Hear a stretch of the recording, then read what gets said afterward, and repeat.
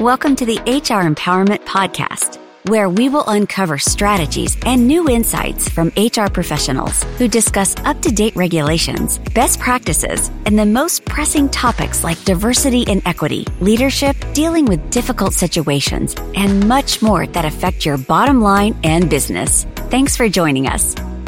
Hey, everybody. Welcome back. It's Wendy Sellers, the HR lady. I am here with my co-host, JC. Hey there. We're talking about DEI from both a marketing and an HR perspective. And we want to talk about, briefly, without me losing my mind, politicians getting in the way of diversity, equity, and inclusion. So, Michelle, what are your thoughts on this? Oh, man. You know, I think in short, it's just a very unfortunate situation. I think when it comes to DEI, we just want people to feel like they have equal footing when they're going into an opportunity, job, business, whatever. And when politicians in this case are restricting it, it's just like it's not fair what gives, especially when the politician is a person with a disability. It's kind of like, what is happening here? But it's very unfortunate. And I think it puts people behind, especially Black and brown people behind, because a lot of us are already behind when it comes to the financial status or wealth gap. So it just makes things more challenging. Yeah. In the summer of 2021 very heated times, COVID, a lot of things going on, Black Lives Matter.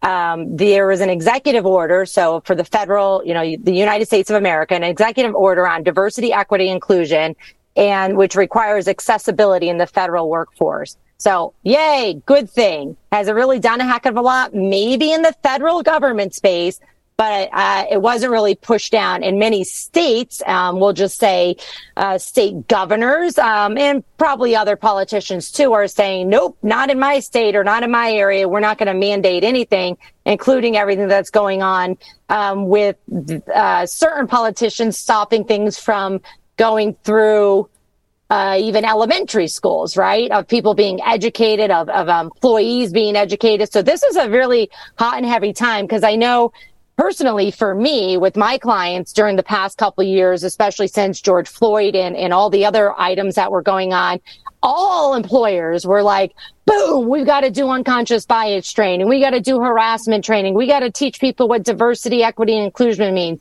We know we're not going to get there anytime soon with equity, but let's start doing, taking active matters of making sure our organization is diverse as possible with what we have, and then including those diverse people in decisions.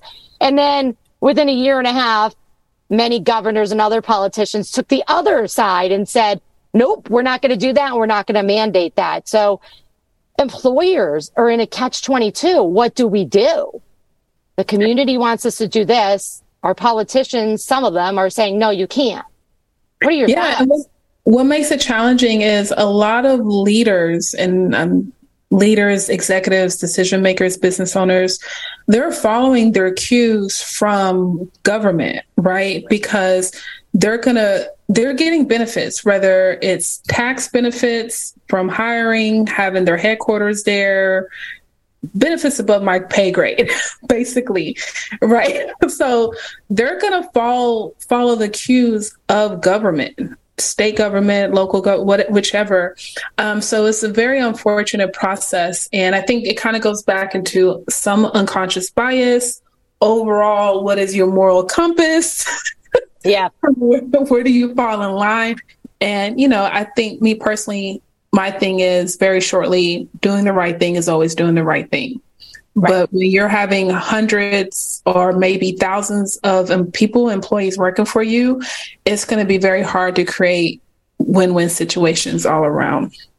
It really is. It really is. And then now, there's many politicians, especially in my lovely state of Florida here. Again, I'm warm. I'm wearing a short sleeve t-shirt right now, so I'm happy living in Florida, but there are a lot of changes going on, and not necessarily for the betterment of society, with education. So, when students, and I want to say even more than students, but just when people in general talk about diversity in a thoughtful and sensitive way, it makes the environment more welcoming for everyone. So think about it when we're kids and we're thrown into, group playtime with just random people that are at daycare or schools or at our playground. We just do it. We're like, hey, this sounds like fun. You seem like fun. Let's hang out. We don't really care if you're able-bodied, disabled, black, white, brown, age. We don't care if you're even speaking the same language. We figure it out. So we're taught by someone, whether it's family members, community members, and in some cases schools, to feel another way. Uh-oh, you've got something to say, JC. Go ahead. Yes, according to APA.org, research shows that talking about diversity in the classroom not only helps students from marginalized backgrounds feel less stressed, but it also creates a culture that helps all students do better in school, feel like they belong, and be healthier overall. So that's from the APA, right? The American Psychological Association? Yes. So take out the word classroom and put workforce, right? Or take out the word classroom and put when you're having your coffee at the Waffle House or our Starbucks, like we talked about previously. When people are talking about diversity in a safe environment where it's, a little bit more, regulated, where you're supposed to be on your best behavior, it makes people that are marginalized or have been marginalized feels less stressed. I just think it makes sense. And not everybody, and I know this from my own personal, upbringing. Not everybody was taught that. Somebody taught you that to be good about diversity or to be bad about it. And so I really think it's all of our moral duty to make sure that we are more diverse and inclusive in the classroom, in the workplace, and in society as a whole. We just have to be careful because currently it is a hot topic. It was a hot topic with everybody pushing all companies to go to DEI initiatives. And now a lot of companies are like, stop. We don't know what to do because we might get in trouble because politicians don't want us to do that.